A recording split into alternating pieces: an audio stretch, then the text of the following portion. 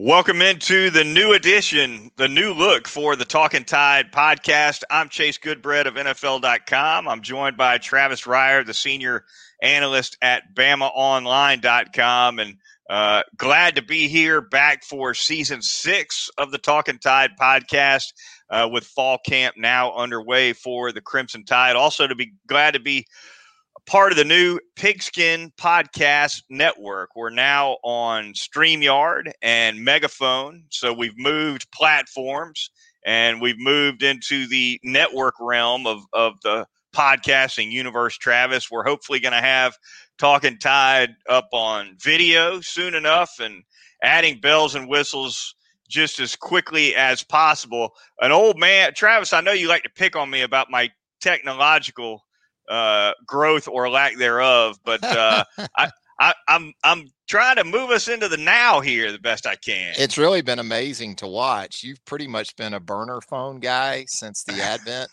of cellular service. So to see Chase Goodbread take this giant step, and maybe video is a part of this thing. You know, video for you and me, that's going to be like 2 a.m. at the club, you know, when they turn the lights on at 2 a.m. and everybody kind of looks around and goes, oh, my God. You know, that's all that's left. Yeah, Goodbread and I are kind of those people when you turn the lights on at 2 a.m. Yeah, the technology here at Talkin Tide has definitely taken a step up in 2021. Third-party guests on the podcast on the horizon as well, so looking forward to these improvements for our listeners. The Twitter feed, however, remains steady in season 6. You'll find that at Talkin_Tide. Megaphone is our new web host, so you can find us there. We'll, of course, link all podcasts to the Talkin Tide Twitter feed. Still on iTunes, still on Google Play, Stitcher, etc. So you can find us a whole lot of places. And Travis says, camp here has been underway for about a week. As a matter of fact, the first fall scrimmages in the books for the Crimson Tide, and not a whole lot of information trickling out, at least officially, when it comes to Alabama football right now. No more stats from back in the Goodbread era that we used to get. It's the Goodbread era on the beat. The most restricted media access we've seen, I think, for any fall camp under Nick Saban. Not surprising, I guess, coming right off of the COVID year when media access was largely shut down except for Zooms. You and I have talked about this off air. I think Nick Saban took a permanent liking to some of those COVID conditions last year where the media is concerned. I don't think he disapproves of them, put it that way. So there was limited access to media viewing periods during fall camp. There was supposed to be one of those for Monday, tonight's practice, as we record this at the University of Alabama. We have since been informed that those media viewing periods, at least temporarily, have been suspended. So indefinite suspension for the Alabama beat where it comes to those media viewing periods. So we'll see if they come back, you know, kind of like some players that we've seen in the past, Goodbread, get that indefinite suspension, and then we've never really heard from them again. I'm left to wonder if we'll ever hear of media viewing periods again at Alabama under Nick Saban. Actually, I think we will in time, but I wouldn't say it's a guarantee either. We're going to see Michael Casagrande and your guy Charlie Trotter running 110s at 6 a.m. tomorrow. You know, they may have to do some sunrisers for the boys and girls on the beat. No, we'll see how that goes. But, you know, it's been a nonstop game of information getting out, information staying in. It's the never-ending game of sort of soccer goalie, you know, not just at Alabama, but everywhere on football beats, baseball beats, I'm sure. Just trying to manage the flow of information. And scrimmages are kind of hilarious at this point because they're close to the media, they're close to the public, but you still got parents, coaches, boosters, everybody else in there. You really think information isn't going to come out of the scrimmages? You think these folks that cover this team on a daily basis, you've done it, I've done it, don't have ties to people that are inside Bryant-Denny Stadium? Now, I understand, and I always say this about scrimmage information. You got to be careful with it because you don't understand the context of a lot of it. You might hear, well, so-and-so had an 80-yard touchdown run. Well, was he working with the twos? Was he working with the ones? Was it ones versus twos? Was it maybe twos versus ones? Context is the biggest problem when you start trying to disseminate scrimmage info. Yeah, no doubt. And so much of these scrimmages are situational, right? Yeah. Maybe they go extra red zone work or extra goal line work. Guy scores 3 touchdowns. Well, maybe they're all 1-yard plunges. You know what I mean? Right. It's definitely a cat and mouse game with the information, but we can storm the practice gates here from Talkin Tide too, as well, here and there. We'll do the best we can to get our listeners some of that inside intel. I've got you, of course, have been covering the program for more than 15 years now, an awfully long time. I'm more removed from the beat. I guess I'm about 8 years removed from the beat now. Going on 9. I still have an old bird or two that'll sing in my ear once in a while. But Trey Sanders, the running back for the Crimson Tide, one guy certainly from reports of people who were at the scrimmage, a guy who looked good for Alabama in the opening scrimmage, and a good sign. And you got to like that, Travis, for a guy who's had some really hard luck since he signed at Alabama, particularly with an automobile accident that was a pretty serious one for him.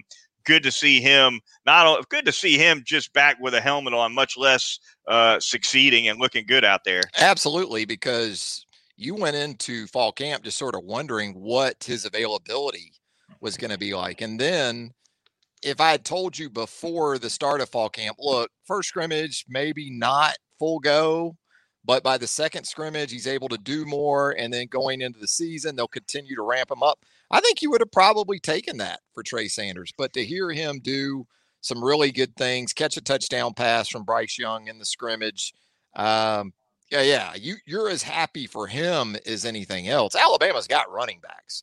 Alabama's fine at the running back position right now. Sure, Trey Sanders, you'll love to have him as an additional option, and he's capable of being that number one guy, an every down guy. But you've got Brian Robinson, an experienced veteran in that mix. You've got Jace McClellan, Roydell Williams, a 5-star freshman in Kamar Wheaton. So you're okay in terms of quality numbers, but it was encouraging. It was promising. And as much as anything, again, you are happy for him after these last 2 seasons. Yeah, running back is good a place to start as any in talking about what needs to be accomplished for this team in fall camp and really the offense in general. That's where the majority of the turnover is, right? New faces coming in at quarterback, at wide receiver, at running back, along the offensive line. A lot more experience coming back on the defensive side of the ball. At running back, Brian Robinson, obviously the most experienced guy, has played a lot of good football at Alabama now at this point in his career. He never has taken over as the lead dog, so to speak, in the backfield. And as we know, Nick Saban almost always has a 2-back rotation. Sometimes he'll squeeze a third guy in there situationally. So that'll be one interesting thing to watch for sure in fall camp, Travis, is who, along with Brian Robinson, kind of emerges as guys who can play some kind of a role. Yeah, and I think, as you know, and we've done this throughout the years, that's where scrimmage number 2 becomes especially intriguing, is how does that start to narrow down between those 2 or 3 guys, because you do have a legitimate group of options there. Robinson, I would think, has to be a top 2 guy going into a game against an opponent like Miami, a capable team in the opener, because you're going to trust him with every aspect of the job. If it's 3rd and 8 and or 3rd and 7 and Miami's going to bring a blitz, you feel good about Brian Robinson being in the game, especially when you got a first-year starter at quarterback and you got to pick that up.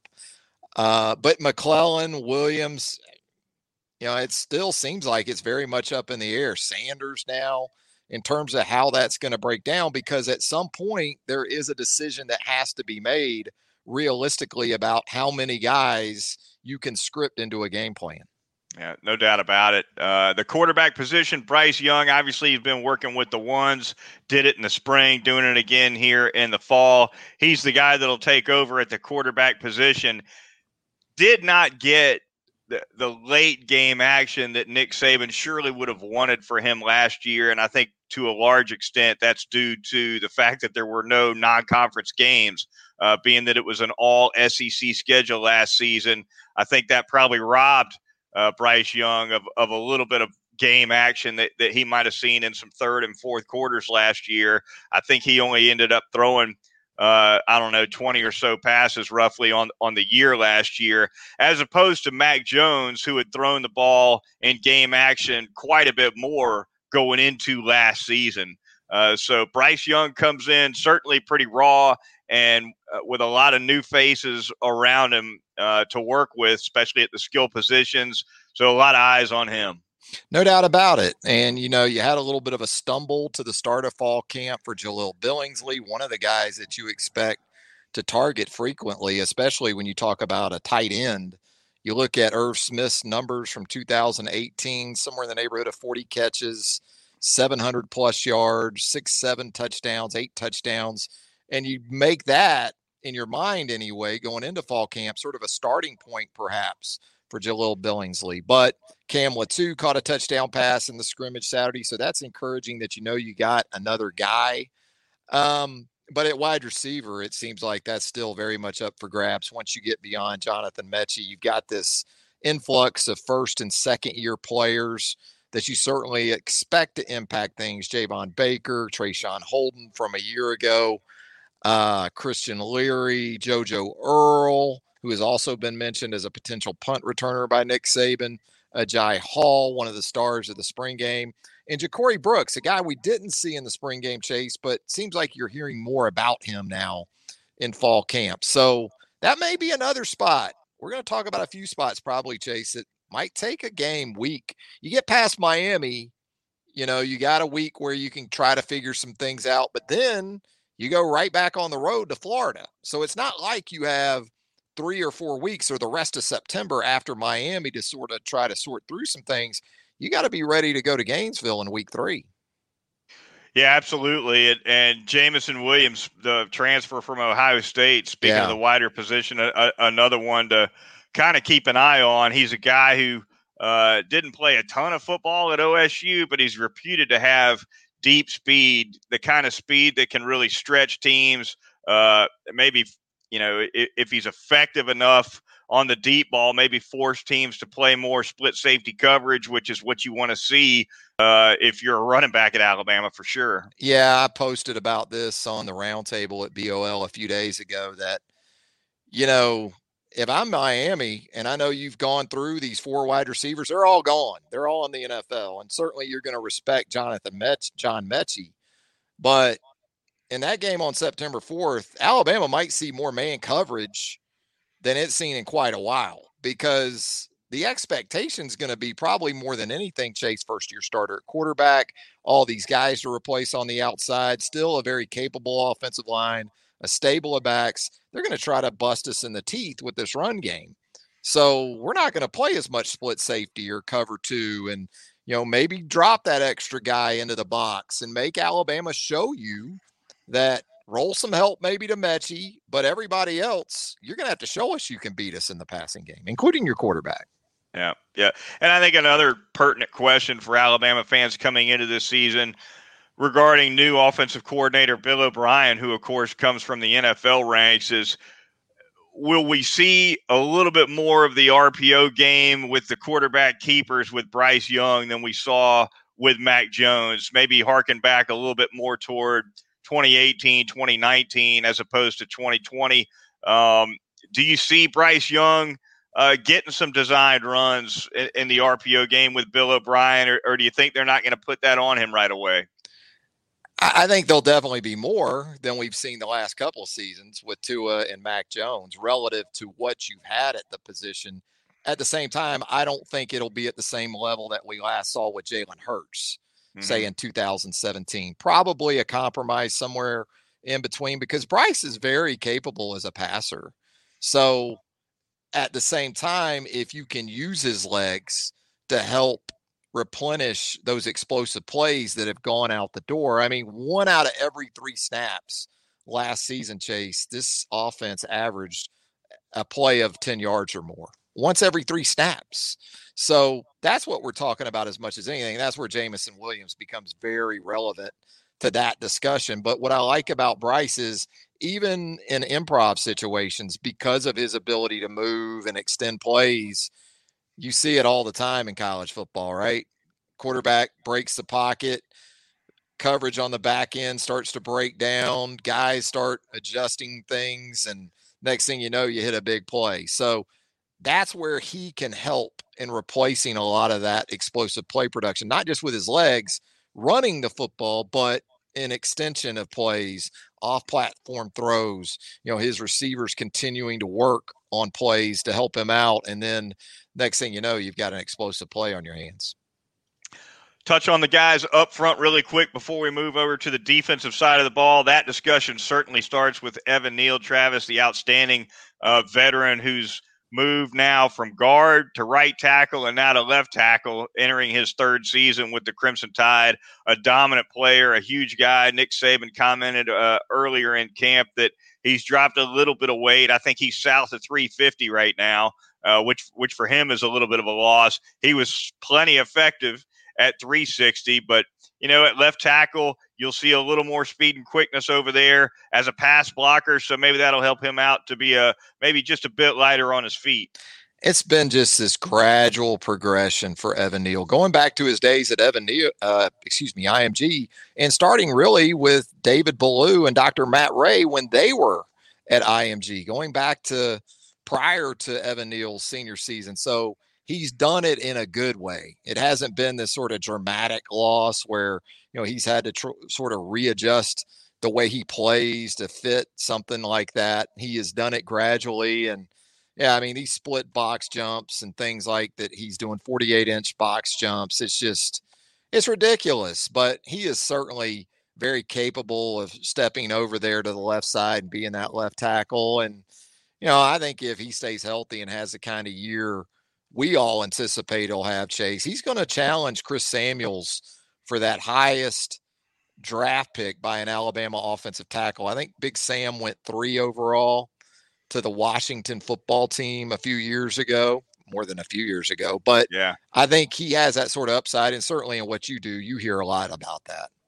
Yeah, the scouts are definitely a buzz about Evan Neal. They love him. There's no question about it. There's nothing not to love about the guy. I mean, you come in, you start at a program like Alabama as a freshman. You move from inside to the outside without a hitch. You move from the right side, and, he's not logged any time at left tackle yet, but no one's expecting anything other than a smooth transition from right tackle to left tackle from Evan Neal. NFL scouts as well.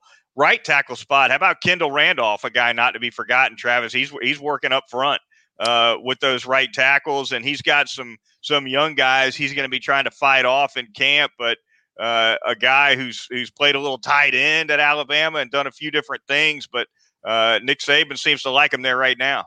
Couple of guys on this offensive line you pull for because they've sort of waited their turn for this. Kendall Randolph, Chris Owens, and Kendall's certainly one of those guys, and made multiple starts at tight end last year. I think 4 or 5 starts at tight end, is sort of that hybrid guy, tackle, tight end. He's played guard. Nick Saban talked about him here recently. Thinks he could play anywhere up front with the exception of maybe center. So you're pulling for him. And I think in Saturday scrimmage, some of the intel to come from that scrimmage sort of told you that this staff is really counting on this guy because, he also saw time on the left side here recently, which tells me that if something happens to Evan Neal, the contingency plan right now isn't for one of these true freshmen, these 5-star freshmen to just plug and play at left tackle. It's more so for Kendall Randolph to go over to the left side and then maybe come with one of those guys, J.C. Latham, maybe as the next guy in at right tackle. So he's done a lot of good things for the program. He's been the consummate program guy, as we've heard it described in the past. And yeah, I mean, and when you think about right tackle, not saying that they haven't had really good right tackles, but they've won a lot of games with guys under Nick Saban that weren't exactly first-round picks. Austin Shepard, Drew Davis. Right. There's been a few others. So hopefully Kendall ends up being that guy and can hold that down. The Talkin Tide podcast, part of the Pigskin Podcast Network. We're going to thank a couple of our fantastic local sponsors here before we move on and talk a little bit about the defensive side of the football in fall camp. We're going to start by telling you about North River Dental Associates. It's the place to go if you have any dental needs anywhere in Tuscaloosa. The phone number over there is 752-3506. We've had a rough summer dentally in the Goodbread house. I've had some work done. My daughter's had quite a bit of work done, but I tell you, the folks over at North River Dental just do such a fantastic job. My youngest daughter's actually had to have some pretty intricate dental work done with one of her front teeth, as a matter of fact, and the experience over at North River Dental with that has been fantastic. For your twice yearly routine cleanings, they're going to get you in and out of there typically in under an hour, and they're great at handling the insurance folks as well over at North River Dental. Take it easy on you with those tools that tend to hurt, and they do a fantastic job. Dr. Jack Smalley, a former Alabama football player, and his great group of dental hygienists do a fantastic job. Easy to find, right off of Watermelon Road. It's North River Dental Associates. Dr. Jack is the best. And probably part of the problem you guys have had, Chase, has to do with Peterbrook Chocolatier. You've been eating too much of that chocolate popcorn, good bread. And look, it's worth it. I'm in there so much, I should call it Peter Broke Chocolatier. Yeah, Peter Broke Tooth. No, look, I'm not saying it's true or not, but there's a myth out there that one of the great things about Peterbrook is that it doesn't cause cavities. I'm not saying that's true or not. I'm just saying it's out there. Yeah. But regardless, you definitely want to get by 1530 McFarland Boulevard North in the Indian Hills section of Tuscaloosa.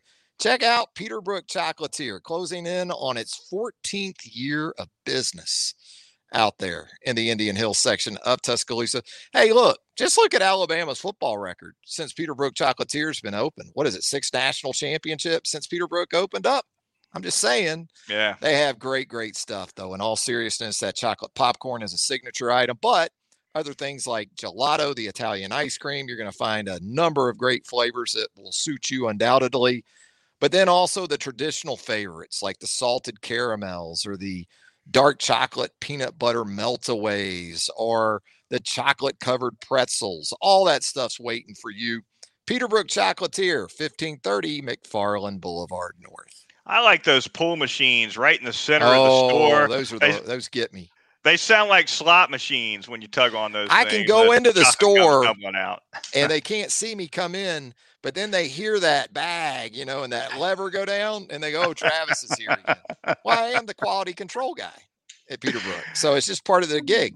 Part of the duties. I got to try. There you go. Yeah. The Talkin Tide podcast on the Pigskin Podcast Network. Chase Goodbread and Travis Reier with you. The Twitter feed, Talkin_Tide. We're going to go a few more minutes here in this first episode of our 6th season on the podcast, talking defense before we close things out here. Travis, you look at that side of the ball and a lot more familiar faces for sure on that side than on offense. However, there are definitely some spots that are going to require some fill-in. Certainly, chief among them, I think, losing a guy like Pat Surtain at the cornerback position was a big loss for Alabama. He's doing exceptionally well in training camp in the NFL as a rookie right now. There's one guy that they're going to have to replace, and there are others. But for me, the maybe the most critical replacement for any starter on that side of the ball for Alabama is filling in behind Surtain. No doubt about it. And there's been sort of a derby there going back to spring practice, but give Jalen Armour-Davis a lot of credit. Another one of these guys that has waited his turn, worked through an injury very early on in his career. Took him a couple of years, it seemed like, to put that totally in his rearview mirror. And he's been extremely solid. Now, in terms of upside, they've got a couple of guys working at that spot right now, Kool-Aid McKinstry among them, that you think it's just a matter of time before they're going to be able to bring too much to the table to keep them off the field. But they've got really nice competition there. They've got some guys that can cross-train too. They can cross-train some safeties and corners, safeties and stars, safeties and monies. But at that corner spot specifically, Jalen Armour-Davis seems to have garnered the one thing that's critical to any candidate from the coaching staff. We've said it for years and years on this podcast, and that's trust. Now, again, once some of these other guys get to that point on a day in, day out basis, might be very difficult to keep them out of that mix entirely. So it's a good, healthy competition.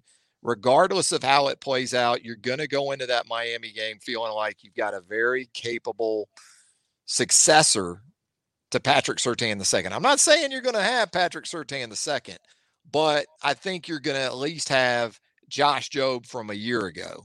And if that's the case, then Josh Jobe on the other side should be taking that next step. Even if it's not to Patrick Surtainville, it's still to another higher level.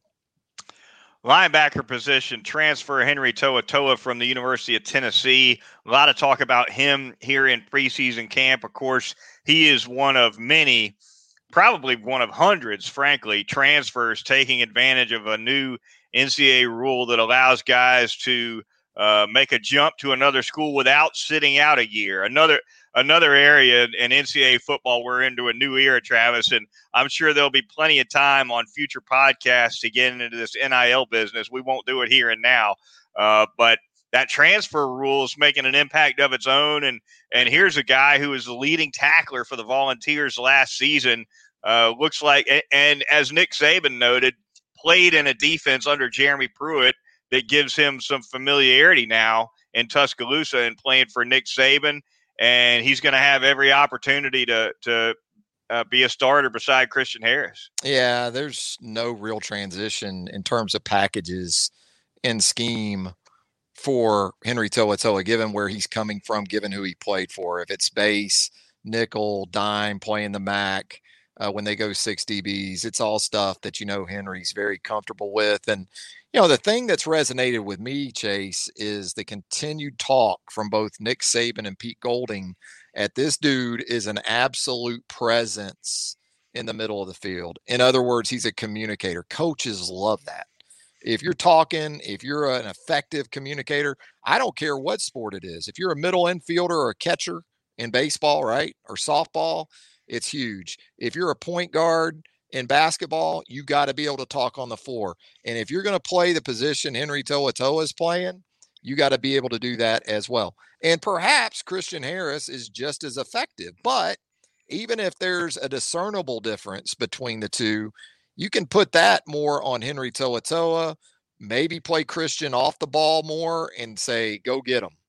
And regardless, you're in a great spot. Jalen Moody has been impacted the most by all this because this is a guy that was ready to take that next step and join the starting lineup. So depth is very good at inside linebacker. You've got 2 potential first-round picks right now. It looks like working with the first group.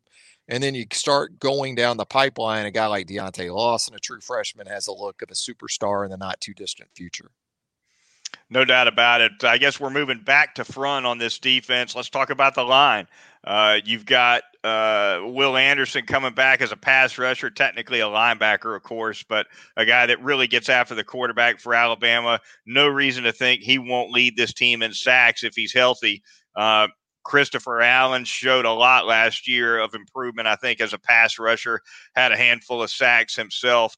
It's the interior that's a bigger question for me, Travis, and we know and we've seen that most of the best defenses Nick Saban's had at Alabama, and frankly, nearly all of them have been very good.